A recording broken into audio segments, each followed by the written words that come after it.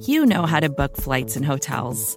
All you're missing is a tool to help you plan that unbelievable travel experience. That's why you need Viator. Book guided tours, excursions, and more in one place. There are over 300,000 travel experiences to choose from, so you can find something for everyone. And Viator offers free cancellation and 24/7 customer support for worry-free travel. Download the Viator app now and use code Viator10 for 10% off your first booking in the app. Find travel experiences for you. Do more with Viator. For decades, Milk has been fueling women marathon runners as the OG performance drink. And in the new docuseries Running Sucks, brought to you by Team Milk, Abby Ayers takes us on a journey of self-discovery as she meets several groups of empowered women runners to find out what drives them, what fuels them, and what pushes them to go the distance. And in the process, she learns that she too can be a distance runner. You can watch the series at runningsuckstheseries.com and register for the inaugural Every Woman's Marathon at everywomansmarathon.com. Hey, it's Max. Before we get started, I just want to tell you a little bit about a sponsor that is making today's show possible. And this particular sponsor is also making it possible for you to get a better night's sleep. It's Casper. Casper is a different kind of mattress company. Number one, they have no stores. They send the mattresses to your house. It comes in a box. It's impossible to imagine that a mattress has fit in that box, but it has. And the mattress is fantastic. They've got two kinds of technology, latex foam and memory foam. You're going to get just the right sink and just the right bounce. You're going to have a better night's sleep, and you're going to have brighter days. Another thing that's great, there's no risk. You can try the mattress for 100 days. You can sleep on it for 99 nights. And if you don't like it, you will like it. But if you don't like it, you can send it back totally free. It's absolutely painless. Another great thing, feature of these mattresses that I would like to tell you about is the price.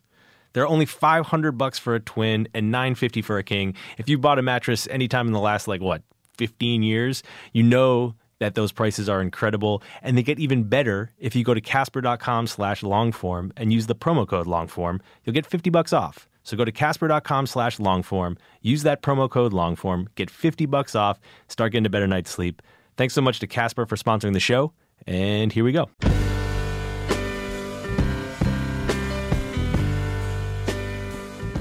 Hey, it's Aaron, Longform Podcast, here with Max Linsky. Hey. Evan Ratliff is living out his dreams out in the world. Yeah, he's far, far away doing reportage. Reportage. Reportage. I was trying to do things. I was like, reportage. This week on the show, Cliff Nesteroff. Max knows this is someone I wanted to have on the show from the jump. I have a very clear memory of sitting in your house, week 4 of longform.org, and you coming upon Cliff Nesteroff's work on the WFMU blog and losing your goddamn mind. It's amazing. He writes about the classic era of comedy. Actually, he writes about the entire era of comedy, from vaudeville to shitty 1980s Laugh Factory bullshit. He writes about it all. He uncovers these stories that you don't know and no one knows if he doesn't find them. He's put them all together into a book. The book's called The Comedians. I highly recommend it. If you have any interest in comedy at all, you're really going to enjoy this interview. No one knows more about this stuff than him. I'm so glad you got it, man. If you enjoy these interviews, by the way, a thing you could do to help us out would be to go to longform.org/donate. Yeah. So you can support the show by buying a Casper mattress. Whew, that's a good night's sleep. You can support us directly by going to longform.org/donate. Nothing's going to change. The show's not going to go away if we don't get $20 from you. No, just if you feel like giving us some money to keep doing the show, great. If not, keep listening to the show. Thank you. I'll tell you what, there's a Hall of Fame supporter. Yeah. Legendary supporter. Yeah. The GOAT supporter. Yeah. It's MailChimp. Yeah. MailChimp. I thought you were going to talk about my mom's donation to Longform. It was massive. Thank you, Dibsy. Thank you. No, I was going to talk about MailChimp. Let's talk about MailChimp. MailChimp is the best way in the universe to send an email newsletter. Over 8 million businesses rely on it. Longform does. Atavist does. Every business worth their salt uses MailChimp. If you are not using MailChimp, get it together. Here I am with Cliff Nesteroff, throwing it to myself.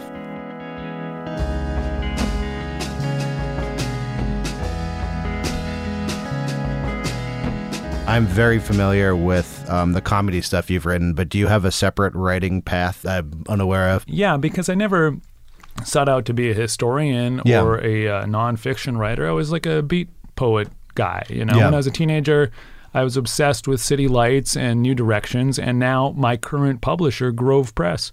When I was a boy, I would read... this is Grove Press? This is Grove Press. Hey, shouts to Grove Press. I didn't notice. Yeah, it's Grove Press, so I'm thrilled. It's the perfect publishing house for me, just based on my interest in my history. I would read anything they published when I was a teenager. Yeah. So like when I was a boy, when I was 18...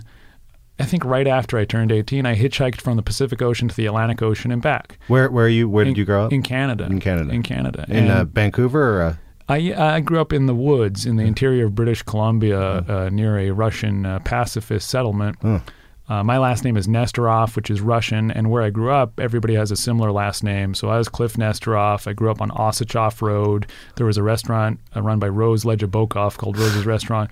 At my school, the principal was Mr. Lukov. My teacher was Mr. Chernoff. The kids across the aisle from me in class were Adam Chernenkov, Denis Protovinikov, Justin Stushnov.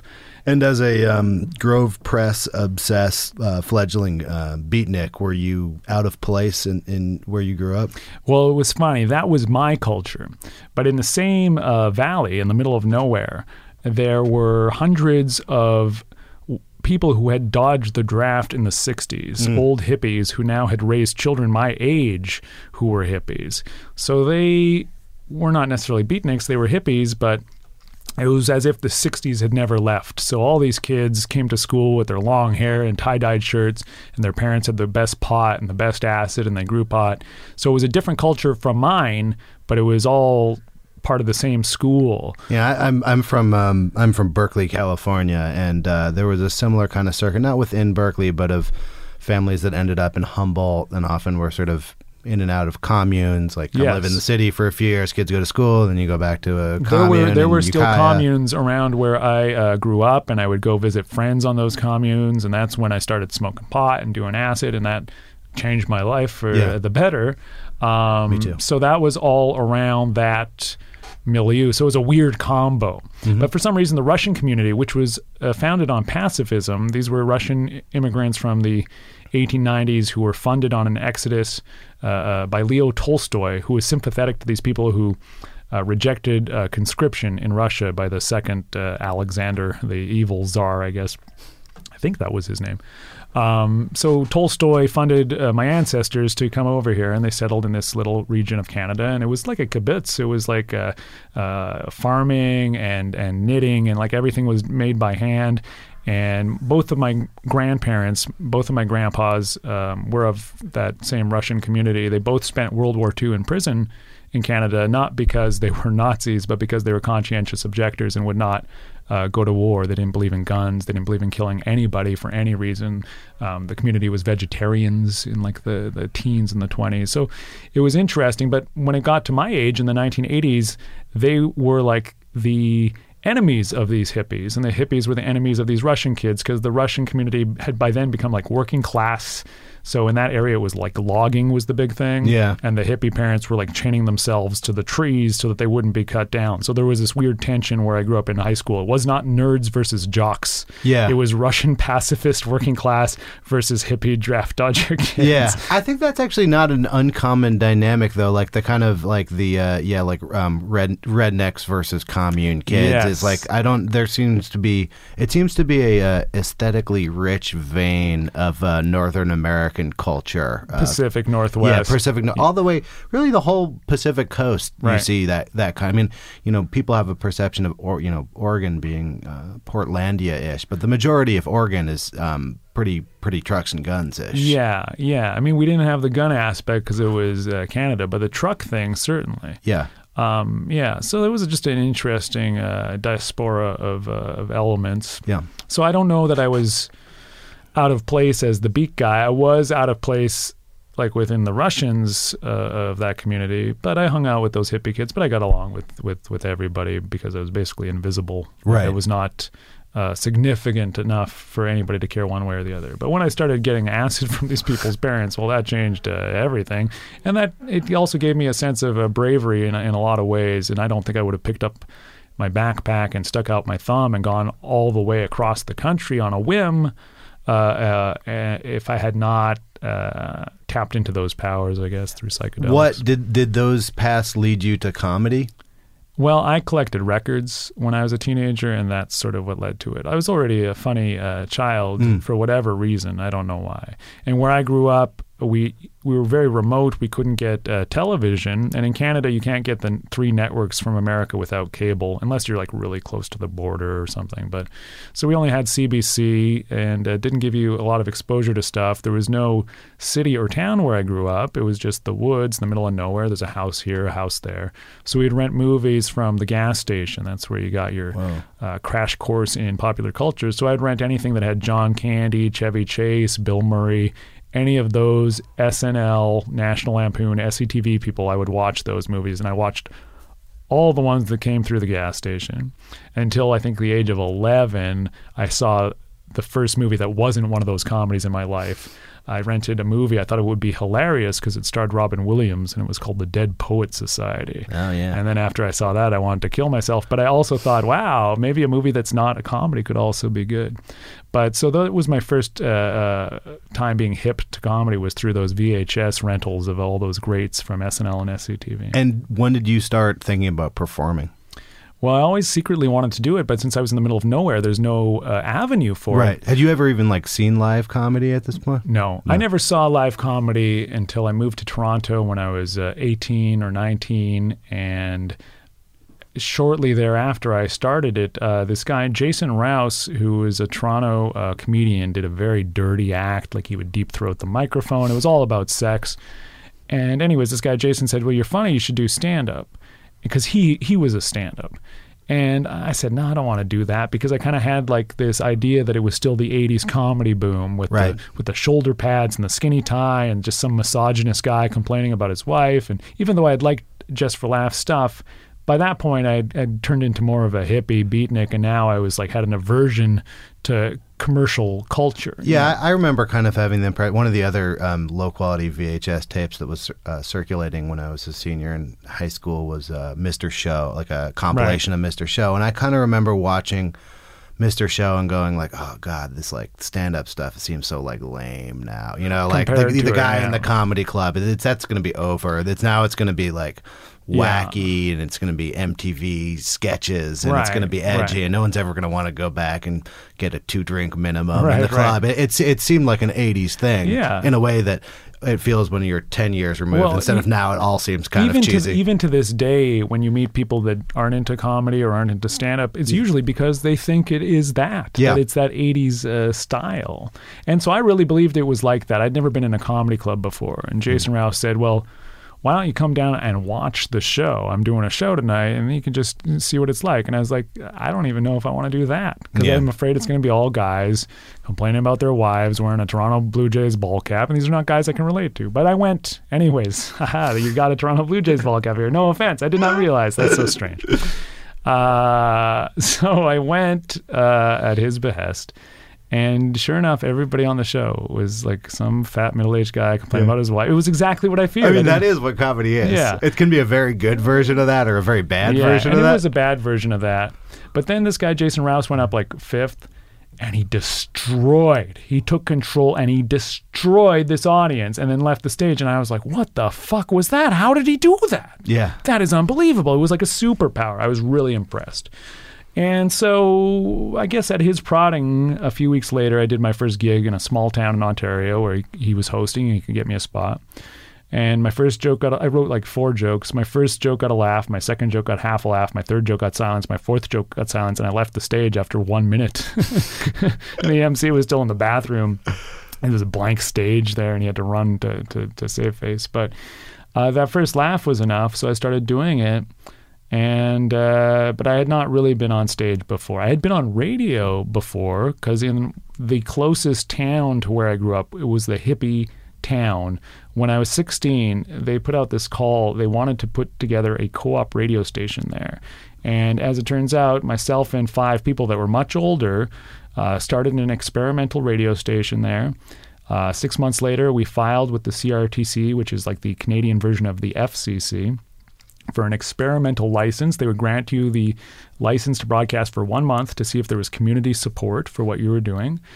We did that, and then another 6 months later, we got another temporary license to broadcast for 1 month. And then shortly thereafter, I moved to Toronto. And just as I did, when I left, that radio station did not have call letters. But just as I left, they got the approval, they got call letters. That radio station still exists today, and it's got some award-winning shows that are now like podcasts. There's a food politics show that comes out of there that's very popular. Yeah, and that radio station still exists. So I had done radio when I was like 16, 17.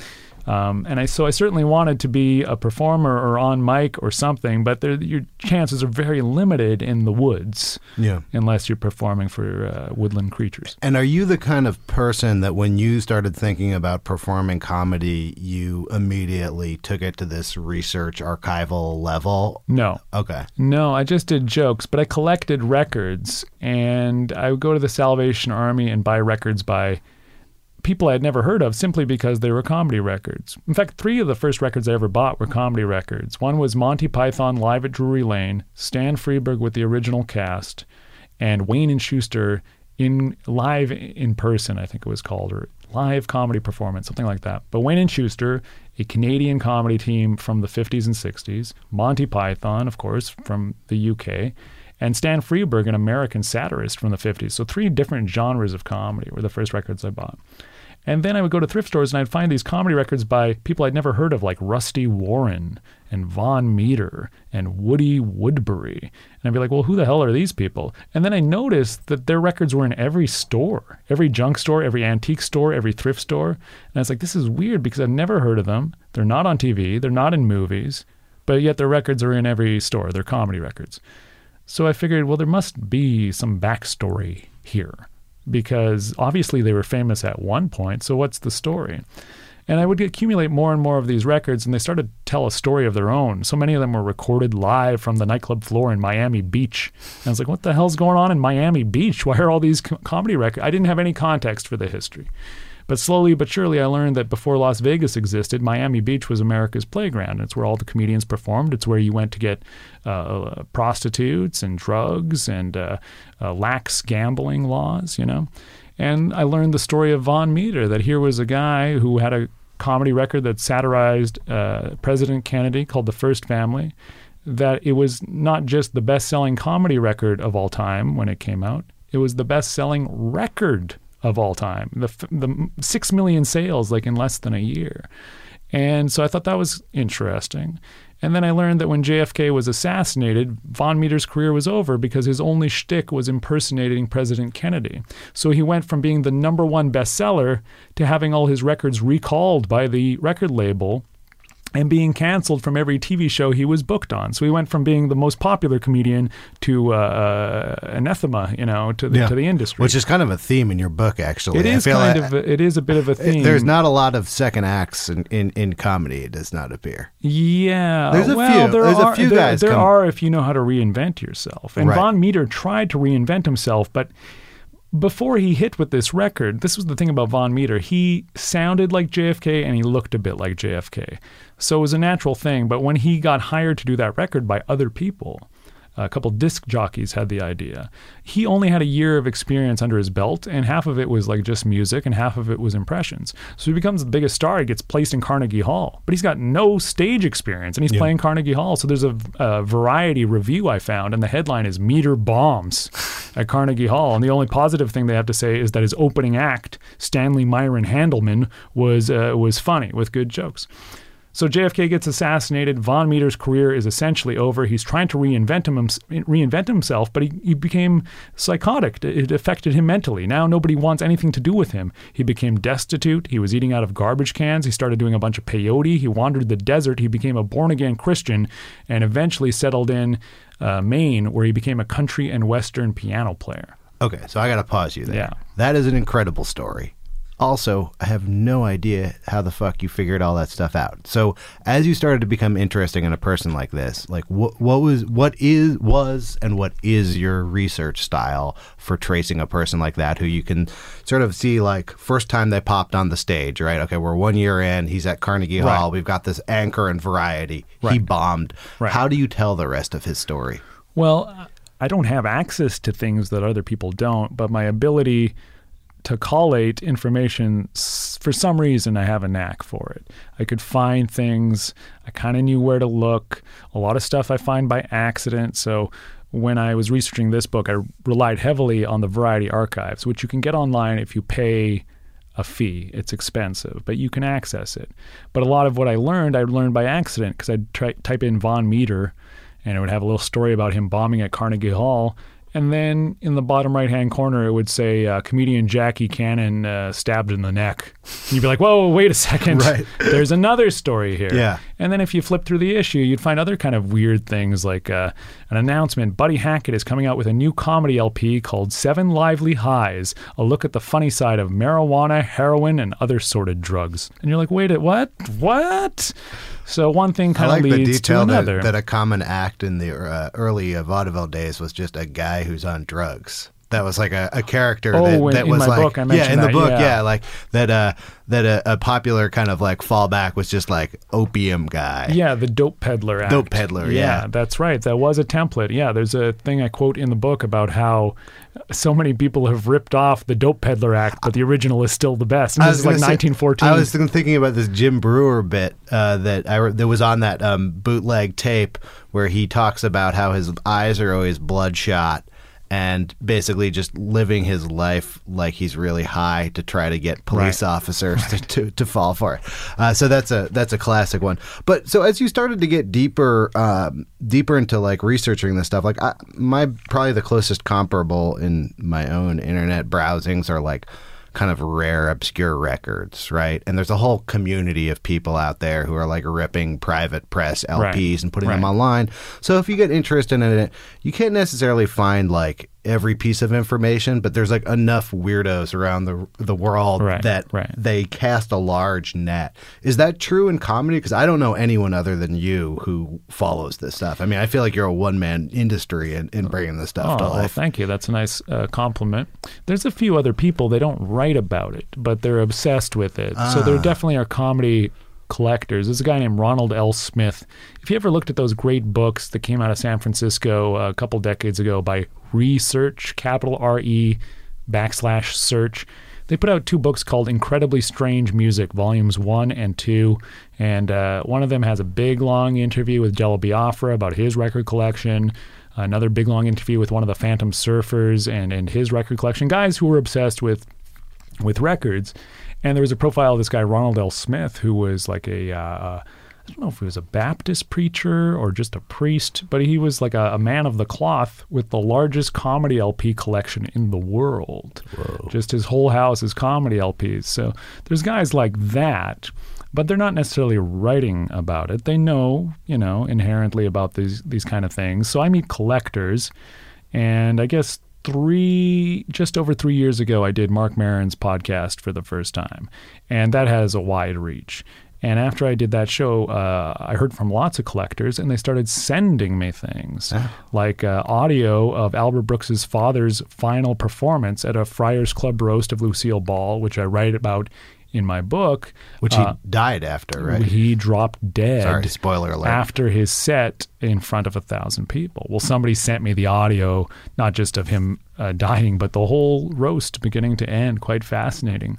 So there's people out there that collect things. Another guy from Miami sent me a bootleg of every Albert Brooks radio appearance on Larry King's syndicated Mutual radio show in the 70s and 80s. Like just 20 or 30 appearances, every time doing something uniquely different, hilarious. So there's people out there, even pre-internet people who are into that stuff.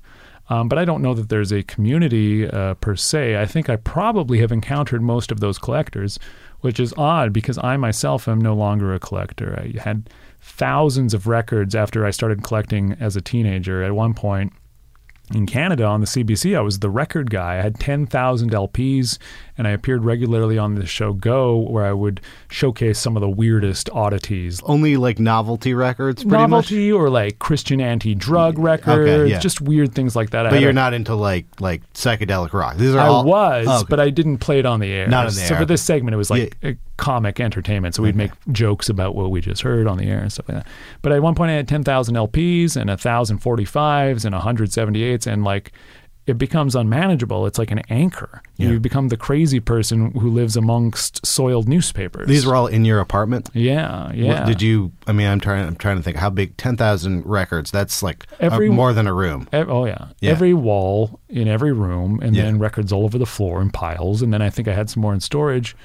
But then you can never move ever. And I did not want to remain in Vancouver for the rest of my life. I wanted to move to Hollywood to advance my career. So eventually I had to sell it off, and it became so difficult even to sell it off. I started giving shit away. I gave all my comedy records to one guy. That was the deal. You keep them intact because together 1,000 comedy LPs is a museum. Individually, they're just worthless shit. Right. The Salvation Army individually. So this one guy who was a comic in Vancouver said he'd take them, and he did. For free. I let him take them. It was like a burden to unload, and they had not much street value. Comedy records still don't. Hey, I'm going to pause things here for a quick word from our sponsor, Squarespace. If you put up websites like I do, people are always asking you to make a website for them, and then eventually you say, I don't have time to make any more websites, and then you send them to Squarespace. Why do you send them to Squarespace? Because Squarespace is the simple way to get a band site, a writing portfolio, an e-commerce store. All of that stuff can be done with their intuitive and easy-to-use tools. You'll get a professionally designed website regardless of your skill level, and you don't need to know any code. So what I want you to do is go to squarespace.com, use the offer code LONGFORM. You get a free domain if you sign up for a year, and you'll get 10% off with that code. Again, that code is LONGFORM, and it helps support the show. Thank you, Squarespace. Build it beautiful.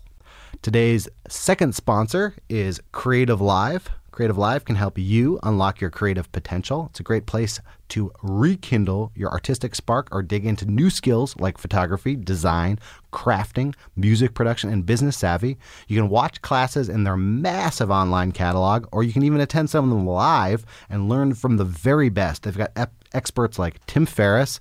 Check out his long-form podcast. Alex Bloomberg, again, check out his long-form podcast. They'll show you how to bring your A game to whatever revs your engine creatively.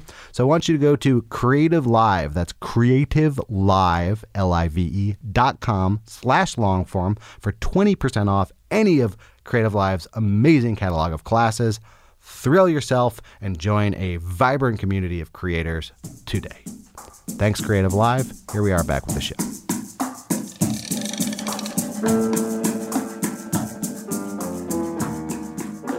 When did you think about writing this stuff down and making something of a career out of writing about it? There were two instances. The first had nothing to do with comedy per se, but in the days of MySpace.com, around 2005 or 2006, for just on a whim, I decided to write like a blog. I don't know why I thought of this, but in the 70s, there was 12 Archie comics that were licensed to a Christian book label, and they released 12 Christian Archie comics using one of the Archie artists who was a very devout Christian.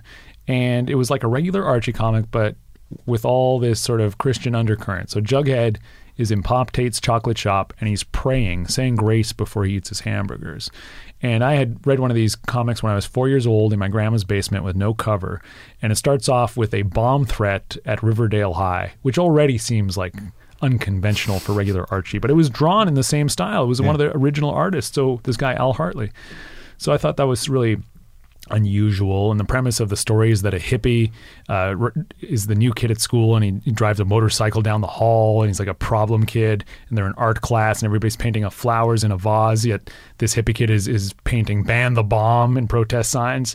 And his name was Legion, I remember, in the comic. And they said, "Legion, why are you such a ne'er-do-well?" And then the next page is just a big drawing of his head, and circling around it is like syringes and like, I don't know, skull and crossbones. And he goes, "Well, when I was a kid, my parents got divorced." I'm giving him that voice. I don't know why. My parents got divorced. And it talks about how divorce led to this guy becoming a problem child. Anyways, it was such a weird comic to read at the age of 4 because it looked like an Archie comic, but the tone was completely different. And so I wrote a history of Christian Archie comics, which I did with a Google research. And it was kind of a cheeky history. It wasn't like objective. I said it was creepy. I read it. I felt like I had been molested. It had that kind of commentary. And I gave a history of the guy's father who drew it, Al Hartley. His father was Hartley, the senator who famously drafted the Taft-Hartley bill in the late 40s, which is a notorious piece of anti-labor union legislation. Anyway, so I got into all that. 2 weeks later, I get an email from this guy, Jim Windolf.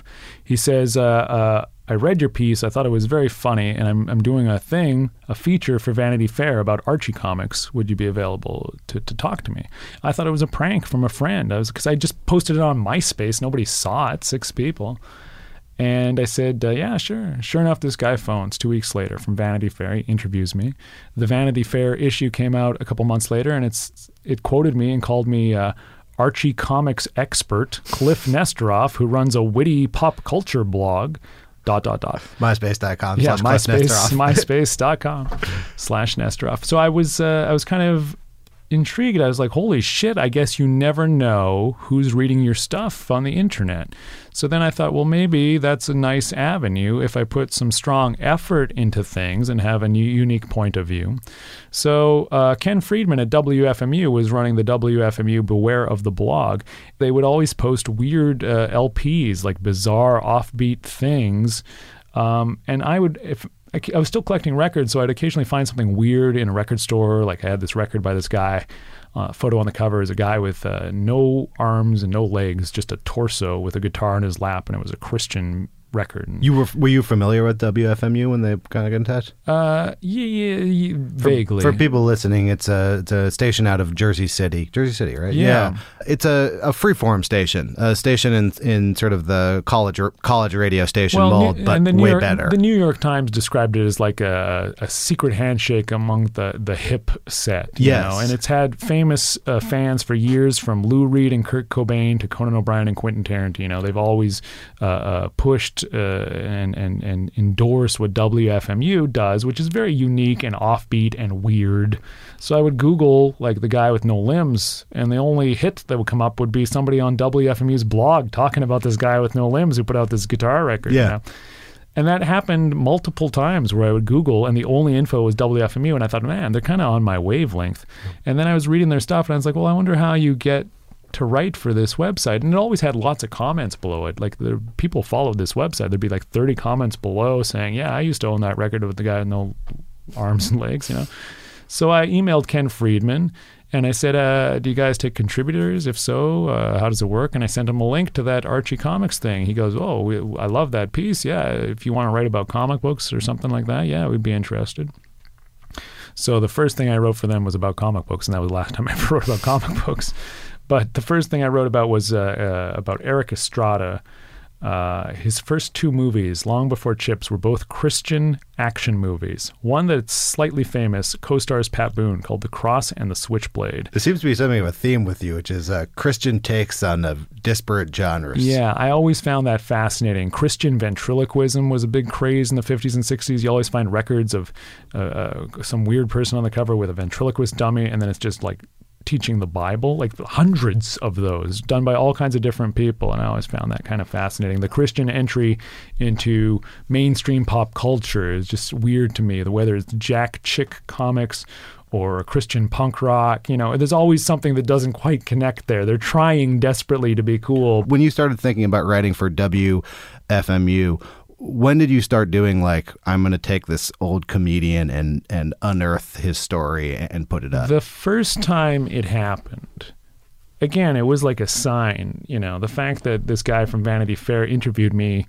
immediately after the first thing I ever wrote for the internet was a sign. Like I was headed in the right direction. Take care what you're doing. Put some effort in. You don't know who's going to see it.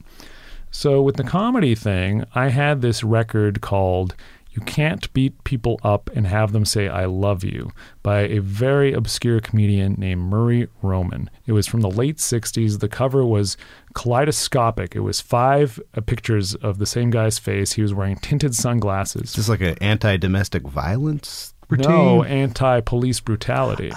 And all the tracks were very 60s. There was a track about smoking bananas, a track about police brutality, and he would use he sort of sounded like a guy doing a Lenny Bruce impression. And, I only remember one line, and it's not even the joke. I just remember half of a sentence where he was talking about smoking bananas, and he said, "Yeah, we'll get a groovy guy." And that's all I remember. But for some reason, I remember that cadence. "Yeah, we'll get a groovy guy." And then he would hit the punchlines, and then there would be reverb on the punchline, and then music would come in, and then it would fade out and go back into the next bit. And the liner notes were by Tommy Smothers of the Smothers Brothers. So I think I was still doing stand-up at the time, and I had the chance to meet the Smothers Brothers. They came through Vancouver, and I was talking to them backstage. And I said to Tommy Smothers, I have this record by this guy, Murray Roman. You did the liner notes for it. He goes, "Oh, Murray, I haven't heard that name in a long time." And I was like, "Well, who is he?" He said, "Well, he was a writer on the Smothers Brothers show. He'd been a stand-up comedian, but he died very young. He got into a car accident around 1971, around the same time that he was the opening act for The Who." And I thought, well, that sounds like an interesting story. So a couple months later, I decided to write about it for WFMU. And I phoned Tommy Smothers. I said, "Do you remember we met, blah, blah, blah?" So we did this interview, and halfway through the interview, he said, you know who would know more about this than me? I said, "Who?" He said, "Steve." And I said, "Steve?" He said, "Yeah, Steve Martin." And I said, "Oh." He said, "Yeah, have you talked to Steve yet?" And I said, "I must have lost his number, Tommy. I don't know." He goes, "Well, listen, I'll call him. I'll tell him to call you." An hour later, my phone rings at my apartment in Vancouver, the apartment full of records. I'm sitting in my underwear, and it's Steve Martin on the phone. And he goes, "Yeah, Tommy told me to call you." I said, "Yeah, I'm writing about Murray Roman." He goes, "Yeah, we were writing partners in the Smothers Brothers Comedy Hour writer's room." So I talked to him on the phone for like half hour, 40 minutes, and at the end of the conversation, he goes, "So who else are you writing about?" "I'm interested in a lot of those old guys. You ever get into Jackie Vernon?" Jackie Vernon was like a Dean Martin regular in the 60s, kind of obscure, but funny. And so we're talking about Jackie Vernon. Steve Martin and I are nerding out. I'm 26 years old in my apartment in Vancouver. And so I took that, and I interviewed a couple of the other guys they set me up with, Bob Einstein and Mason Williams, who are both writers on the Smothers Brothers show, knew Murray Roman. And I wrote this piece about Murray Roman. It wasn't very good. I wasn't a good writer at all. But I put it together for WFMU, wrote the article, and then I posted the full transcripts of those 4 conversations because Steve Martin and I are talking about Jackie Vernon. I thought it was kind of interesting. And sure enough, people responded to them and left all these comments and, very complimentary. But again, it was like a sign. It was like, wow, Steve Martin just phoned me. I'm 26 years old. So I was like, maybe this is a thing. And nobody else had ever written about Murray Roman. Yeah. So I was like, then really there's stories here that I can unearth. And nobody's going to find my writing by Googling my name because I'm nobody. But maybe somebody will find my article about Murray Roman because they find that record. Maybe if I SEO some classic comedians, I'll eventually get the search traffic. It's a weird thing, like the fact that the guy from Vanity Fair calls after 2 weeks, and then the next thing I write, Steve Martin calls. It's a Z-Lig type thing. So I just felt like it was the right direction because of that. And lo and behold, it is the right direction because all the years I did stand-up was fine, but that never brought me into the presence of Albert Brooks or Mel Brooks or Steve Martin or Bob Odenkirk. But doing what I'm doing now has, so I got to say, it was an accident, but it worked out. So the book is The Comedians. Yes. Drunks, Thieves, Scoundrels, and the History of American Comedy. Yes. And the book, in some ways, takes these individual stories that you've had on WFMU and weaves it into a larger constellation where the main thing that really clicked for me was there are these patterns within it.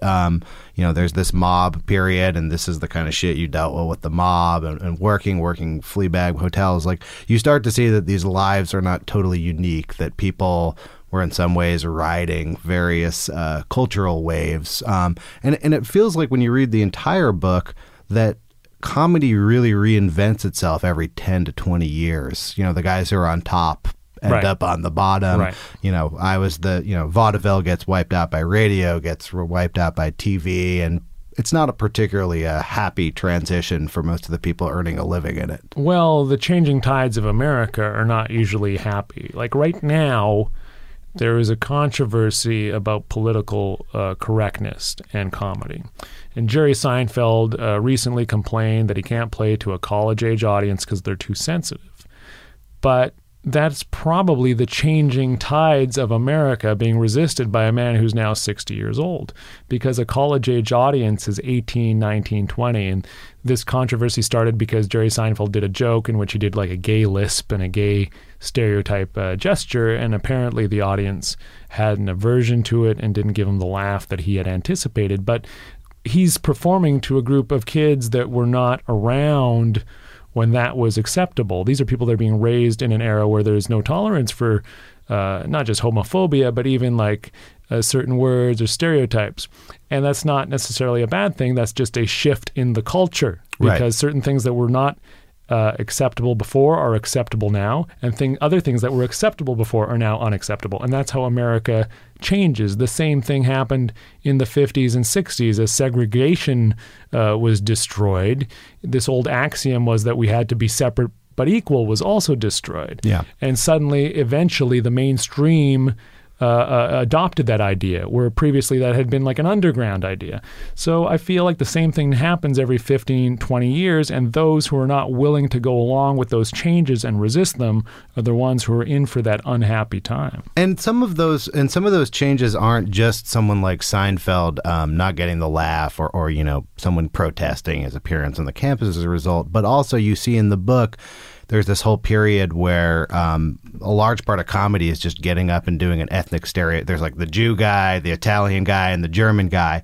And not only does that become offensive at a certain point, but it becomes stale. So people are like, oh, God, that fucking, that guy who goes on and does Italian act. Yes. Well, comedy always becomes stale, whether it's offensive or not offensive. It has an expiry date, unfortunately. And a lot of people don't want to hear this, because that means that a lot of their favorite comedians suddenly become irrelevant. But that's the history of comedy. The hippest, coolest guy today, whoever that is to you in comedy, 50 years from now, the new generation is going to say that guy's not funny and he's square. Yeah.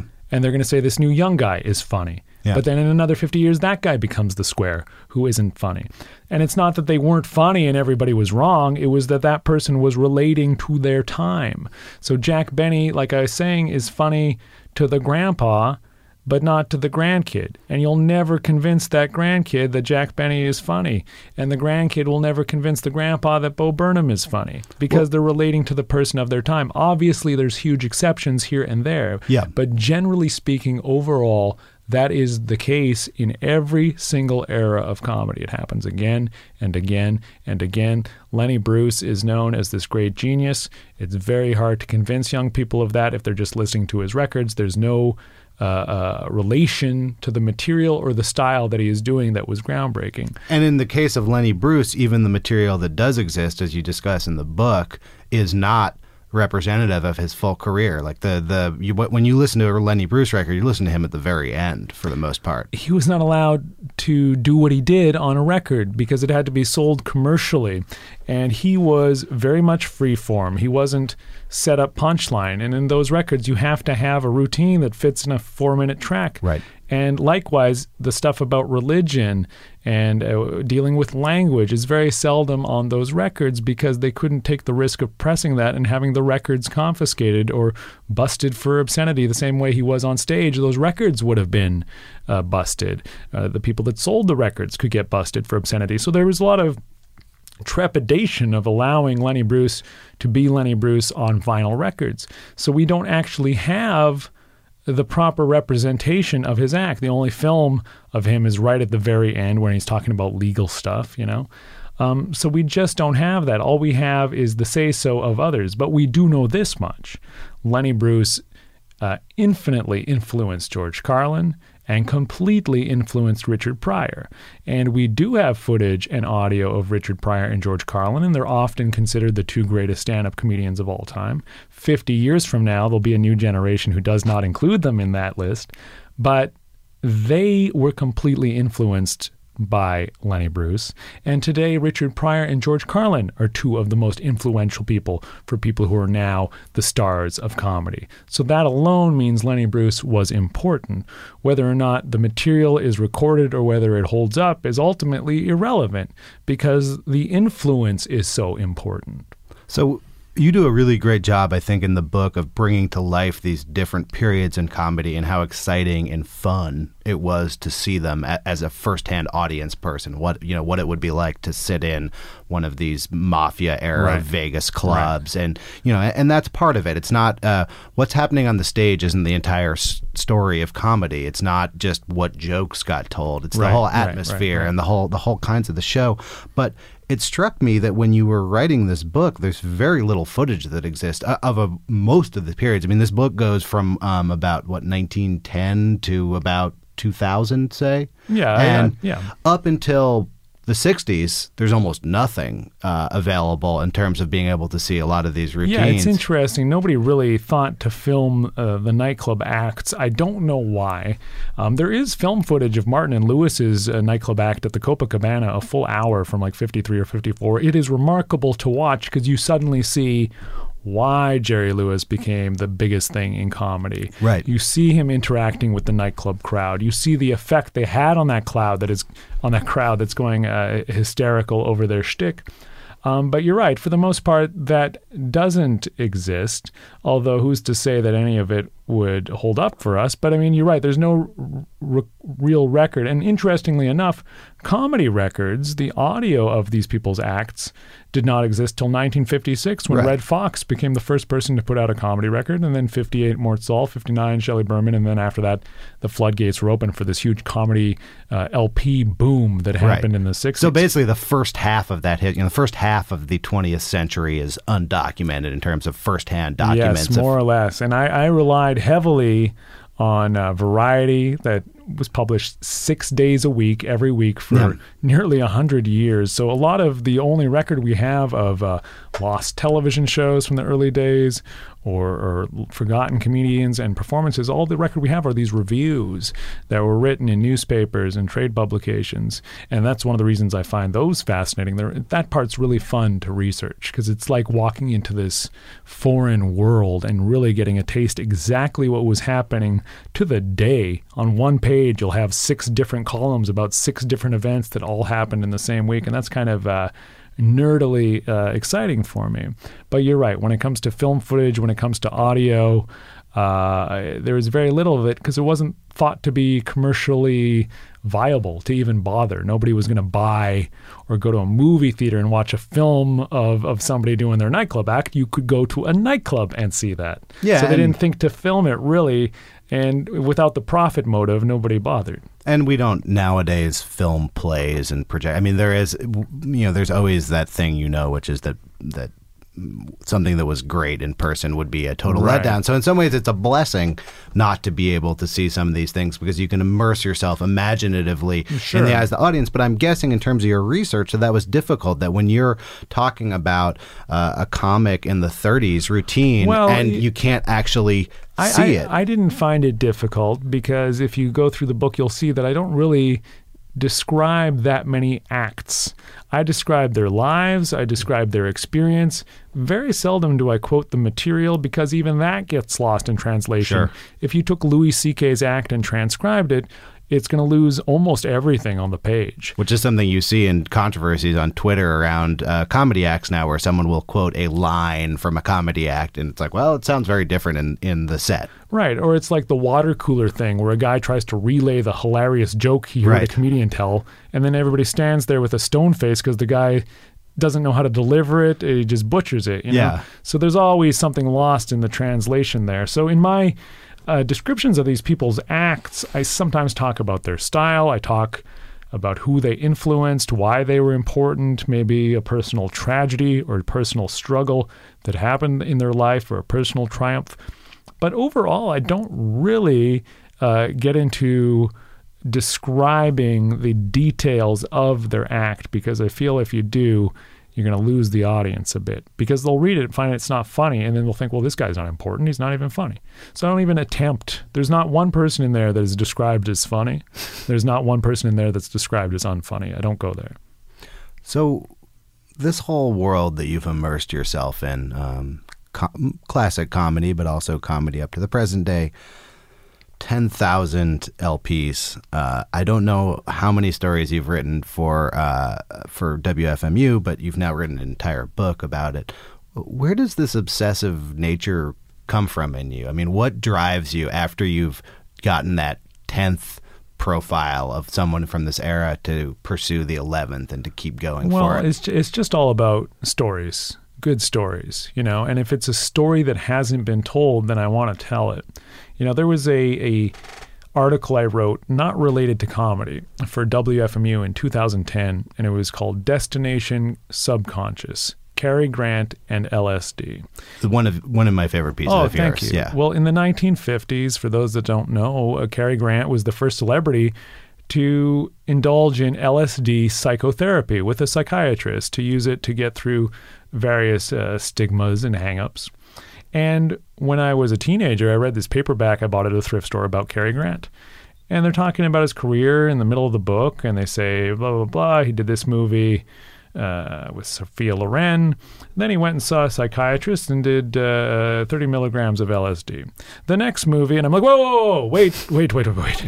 There's just one sentence that he did 30 micrograms of LSD in 1950, whatever. And I was like, that's a story there that's way more interesting than whatever is going to follow about Sophia Loren.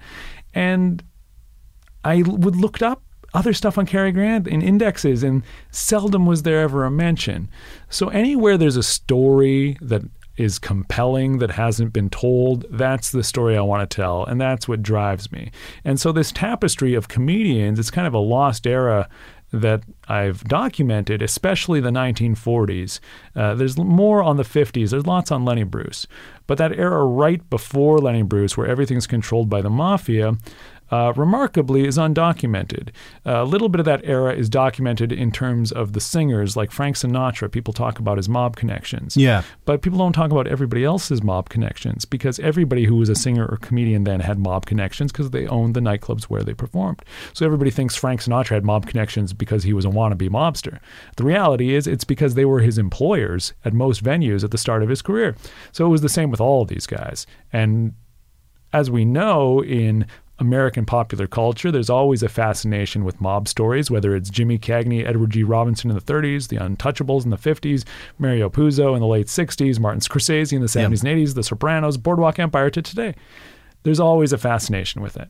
So I thought, well, comedians and the mafia, well, that's a new angle, especially when these are guys whose whole vocation is ridicule. If you make fun of the wrong guy, if you accidentally make fun of the mobster's wife, you're in peril. There might be some danger. There might be some violence. And I find that kind of interesting and intriguing. And sure enough, when I would interview guys who were in their 80s or 90 years old, and they would talk about those days, it was frequently fascinating to me, because they did have brush-ins where they almost got hurt, or somebody they knew did get hurt, beaten up, stabbed in the face with a fork, all these crazy stories. I liked, I think Joe E. Lewis was the guy who was beaten almost to death by the mob, but then becomes a favorite of the mob because he didn't snitch on them. He didn't talk, literally and figuratively. He had his throat slit by the mafia, because he had defied them. They had booked him at a place called the Green Mill in Chicago, which was run by Capone's people,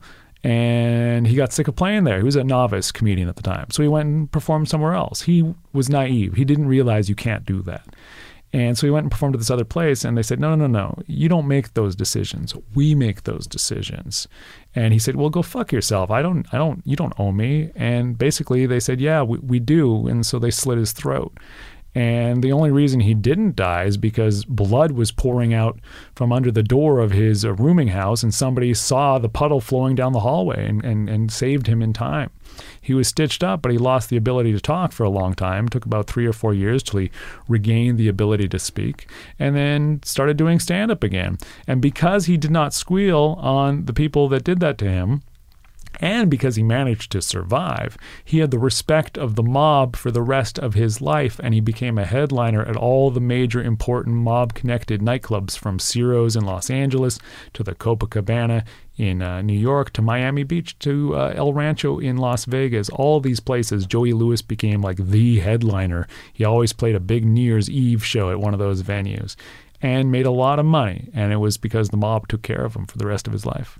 When you're tracking down these stories, and I think the the bulk of the interviews you did for this book are people who are over the age of 75. Sure. Some of them over the age of 90. Yeah. You're really in a race against the clock to document this stuff. Is that something that you think about while you're conducting these interviews, that I am rescuing a history that would otherwise go away? And are you thinking about, wow, I have to do this right now, or some of these people are not going to be around? Not really, but somebody gave me Carl Reiner's home phone number a while back, and I don't like phoning people at home. I like to have a conduit where it's like a friend of a friend. You should talk to Cliff. I don't want to just cold call somebody. Right. And this is not really an emailable generation. Yeah, that's right. You can't email these guys. They very seldom are using the computer. Maybe I could tweet at Carl Reiner. I don't know. But I was resistant. And I said to a friend, I don't want to disturb Carl Reiner at home, And they said, Cliff, if you don't phone that number, he's going to die and you're going to regret it. And I said, you know what? You're right. So I cold called Carl Reiner at home. I said, Mr. Reiner, my name is Cliff Nesteroff. I'm writing this book. I'm doing this thing, blah, blah, blah. I want to talk to you about Billy Gray's bandbox and maybe some interesting things that people don't ask you about. How did you get this number?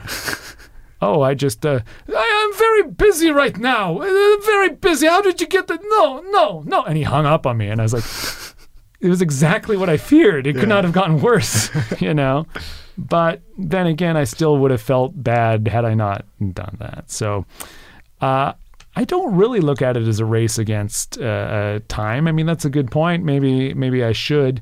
But the thing is, a lot of guys, as they get old, even if they're alive, you've already lost. I interviewed the Professor Irwin Corey at the age of 101. He's still alive at the date of this recording. And it was a bit of a struggle. I transcribed it and it reads really well. But what you don't know is that there was a third person on the phone repeating everything that I said to him, yelling into the receiver. Irwin Corey was wearing a headset of headphones that amplified the sound. And there was like a real struggle there. Then when you read it, it looks like it's just this great conversation. Is it Irwin Corey who Thomas Pynchon sent to accept his award? Yes. Yeah, that is who that is. Yeah. So he was already. Yes. So he must have already been. He was 60 already or in 70 his 70s at that point. Yeah. And now he's 101. I also did an interview with this guy, Will Jordan, who's hard of hearing. He loves to talk, though, and he's a great resource of old stories and connections. He used to do amateur nights with Lenny Bruce, and he's still alive. And I asked him, Milton Berle notoriously had the largest cock in show business, and everybody made jokes about Milton Berle's big dick. It's a weird thing to make a joke about because usually people make jokes about somebody's small dick. Yeah. And here the punchline is about his big dick, which you think would be a good thing. But anyways, so I wanted to ask Will Jordan about the legend of Milton Berle's cock because...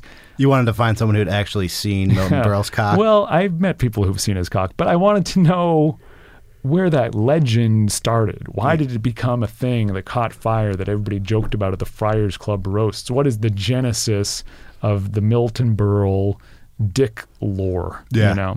So I said to Will Jordan on the phone, who's hard of hearing, I said, what can you tell me about Berle's schlong? And he goes, oh, he was a great comedian. The thing about Dick Shawn.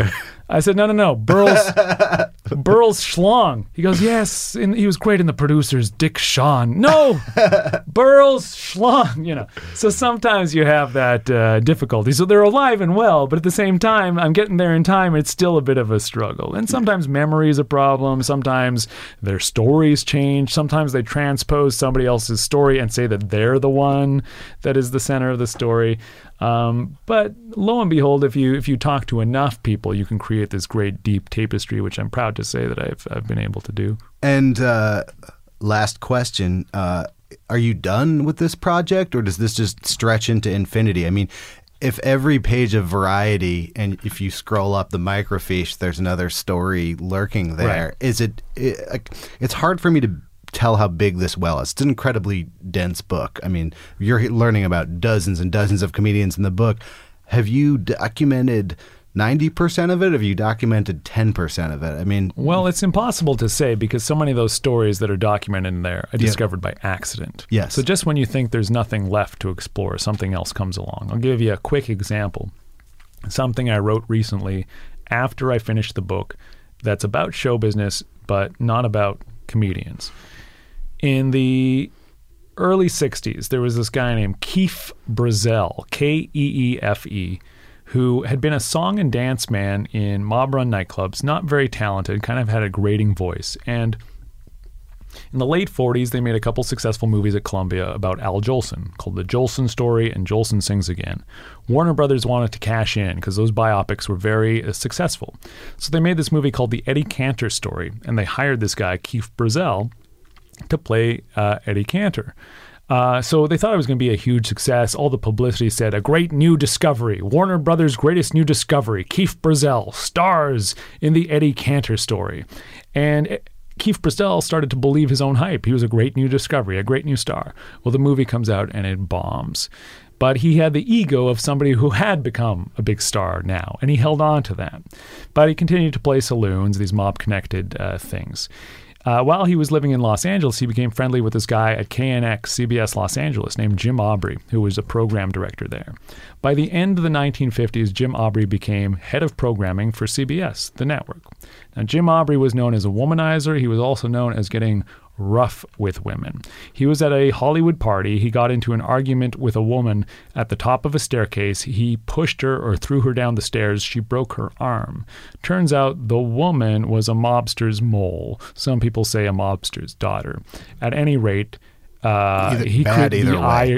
ire of the mob was raised, and they were going to kill Jim Aubrey, the head of CBS programming. Well, now he was beside himself, and he calls his friend Keefe Brazell, who's mob-connected.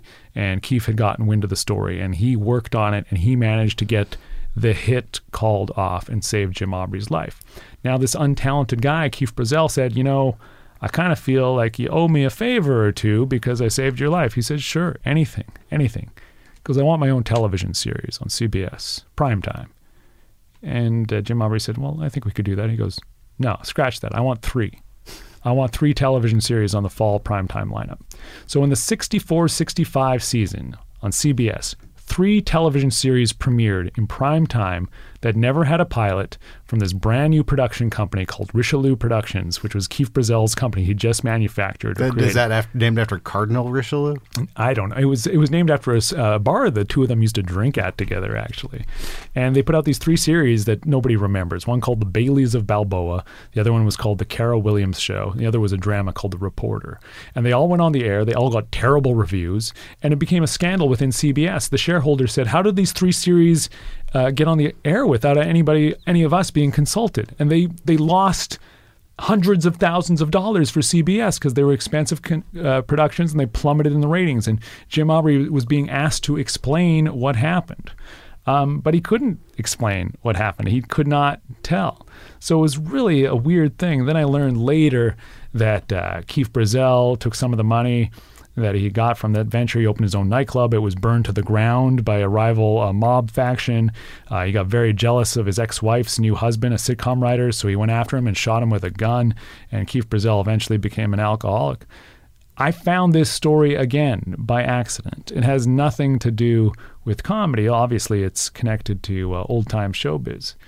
But again, just a story that hasn't been told. So what's next is not necessarily about comedians, but I'll go wherever the stories that are great that haven't been told are, and I'll tell them. And what did you find out about Milton Berle's cock? Alan Y. Bells described it as a fucking anaconda. Cliff Nesteroff, ladies and gentlemen, thank you very much. Thanks, Aaron.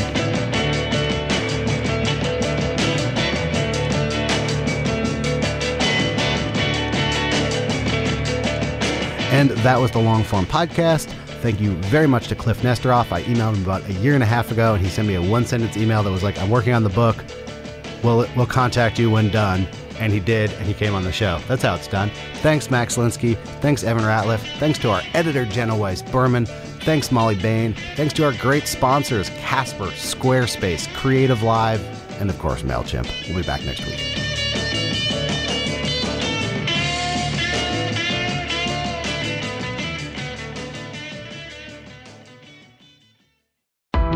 Why do you run? Why does anyone? I always thought that runners loved running, and that's not the case. Most runners hate running, but they choose to do it. In the new docuseries Running Sucks, brought to you by Team Milk, Abby Ayers learns why women runners everywhere are driven to go the distance. It really is about taking my power back and proving myself wrong. Team Milk is about fueling women's performance and helping them along their marathon journeys. You can sign up now for the inaugural Every Woman's Marathon taking place in Savannah, Georgia on November 16th, 2024. Learn more and register at everywomansmarathon.com. More to-dos, less time, and an infinite number of tools to keep track of. Sometimes doing business has never felt harder, but you don't need a miracle to hit your goals. You can just use HubSpot, because their all-in-one customer platform can make growing your business infinitely easier.